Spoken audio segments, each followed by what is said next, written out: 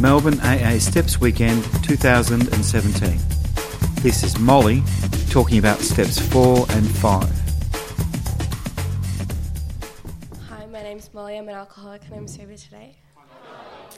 So I believe I'm sharing on step 4 and 5 today.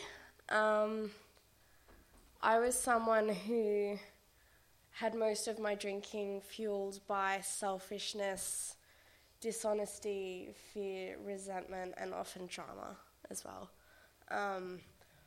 I grew up with a firm belief that if you wanted something done, you do it yourself. Everything's a matter of willpower, and that I constantly felt like I wasn't a part of the world, but the world was happening to me, and I was just this small victim of my own life.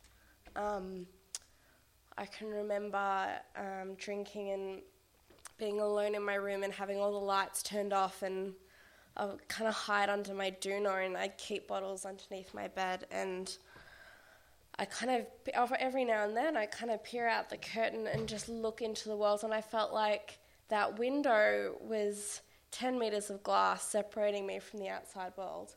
I felt so far apart from everyone else, and I remember sometimes I'd see people walking around their block with their dogs and their families, and I'd feel such an amount of resentment and fear as well, because I just thought, you know, how dare they flaunt this in my face? How dare they go on and live this happy life? Don't they know? Don't they understand the suffering and the pain I'm in? Like, who do they think they are?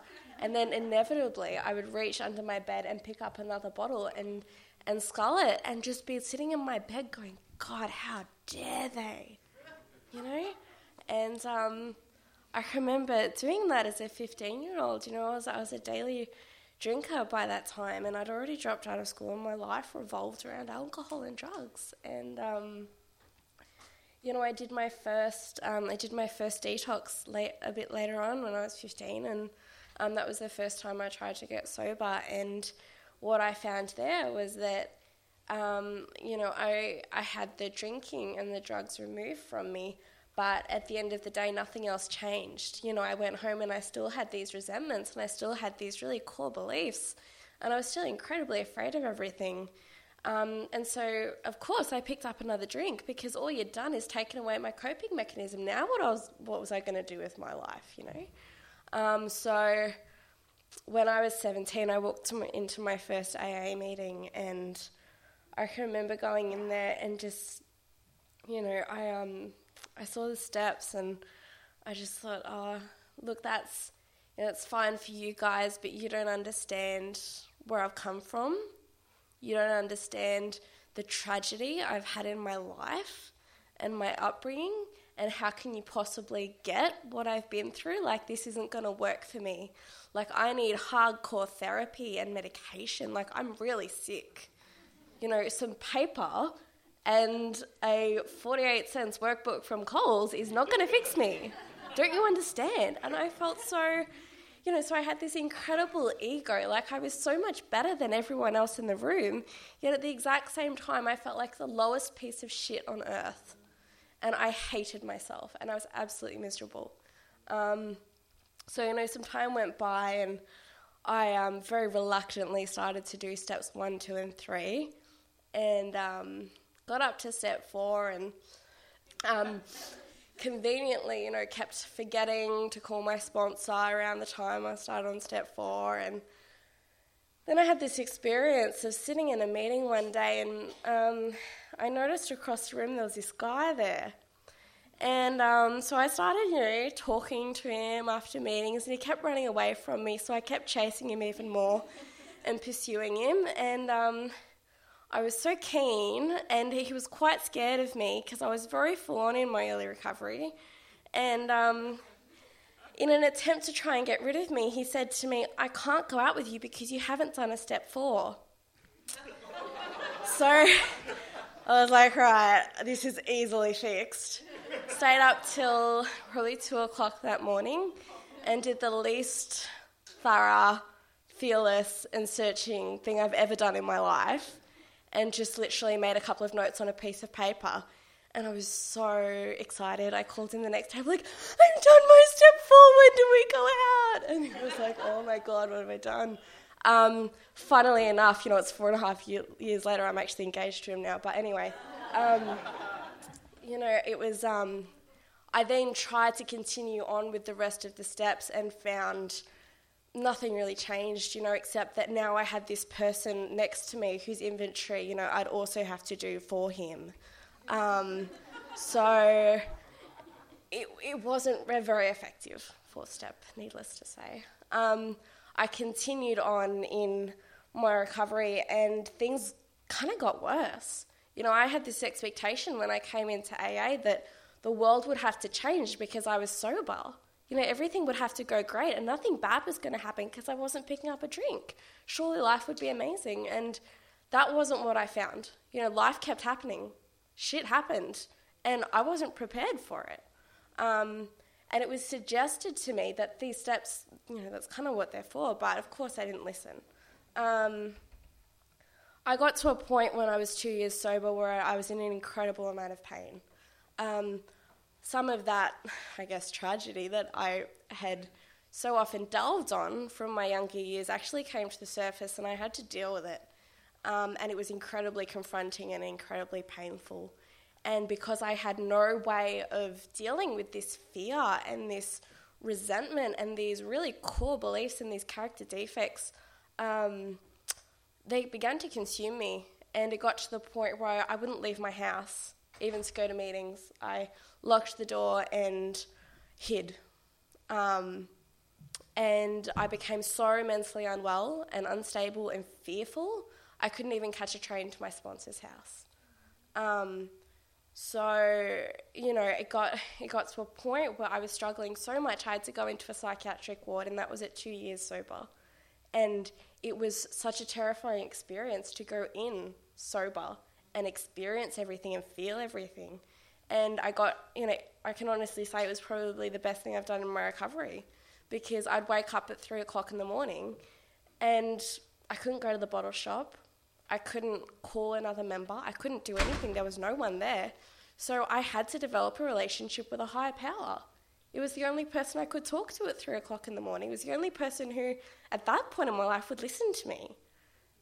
So I began to seek this kind of higher direction, and I established this amazing relationship. And, I started to have members come in and talk to me. And, it was... I got out of there and I felt incredibly hopeful. And in that way, I felt like I'd started a whole new chapter of my recovery. Thank you. So, I got a new willingness from that. And I decided that it was time to do a proper inventory. So with no ulterior motive, I went to my sponsor's house, and I began to take inventory. And what I found in doing the columns was that I had this pattern. I had this pattern of this internal fear of not being okay. And there were all these patterns that were just, I just was so obvious. But I never thought twice about them until they were staring at me from paper.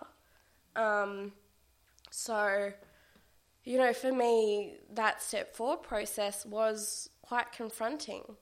And it was really stuff that, I didn't really have any simple resentments. I guess mine always took a lot of prayer and a lot of writing to kind of get through. And they really, really, really affected me quite deeply. And what I found once I'd finished that step 4, my sponsor told me to go to the back of her house and just sit in the garden by myself for a while, just with God, just sit there. And I came back in, and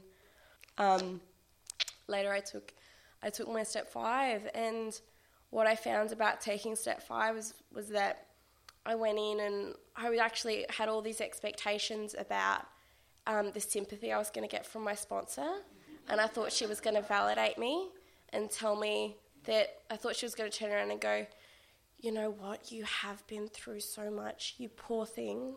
No, you know what, you don't need to go on with this. You're fine. You just, they're there. And that didn't happen. She turned around and she said, oh, yeah, me too. Oh, yeah, I thought like that too. I was so shattered, and I was really...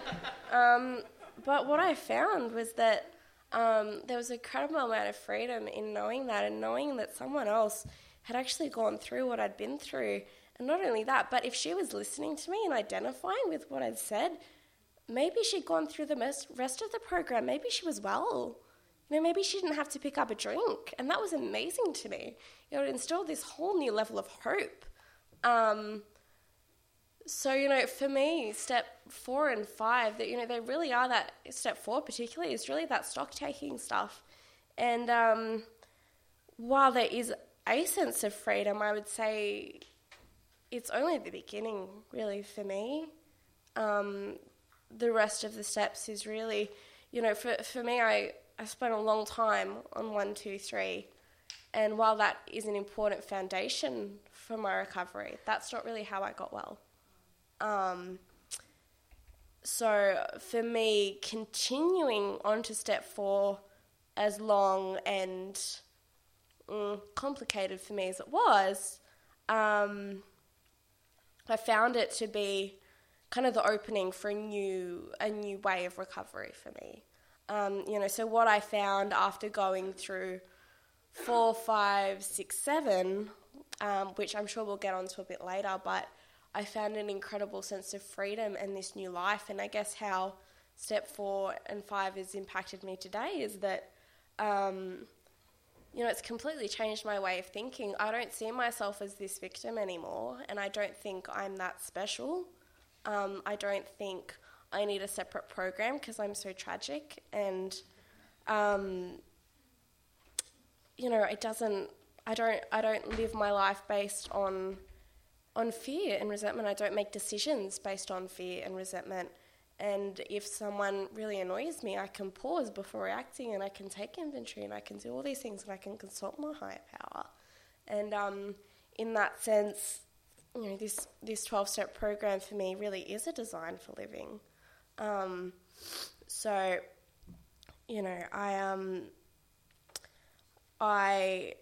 I've found that through doing the steps, I have been able to stay sober, because it hasn't just been removing alcohol from the equation and here you go, here's your new sobriety, because that didn't work for me. My problem wasn't alcohol. I had a much deeper problem here, and I needed to address that to the core and change my way of thinking to be able to stay sober long term.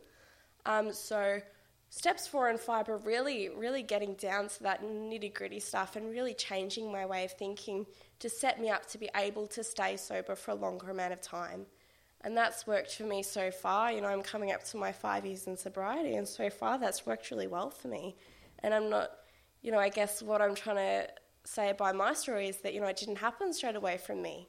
I had to go through a lot of bad experiences, and for me, pain is the biggest motivator. If I get enough pain, I'll do it, but I won't until I get enough pain. I think David's presentation was absolutely brilliant on step 4, and the worst thing I could have done with step 4 was overthink it. It's really a very simple program, and it's all outlined for you. That was my experience with step 4 and 5. Thanks for listening. Information about the annual Melbourne AA Steps Weekend is available from www.stepsweekend.aagroup.org.au. Thanks for letting us share.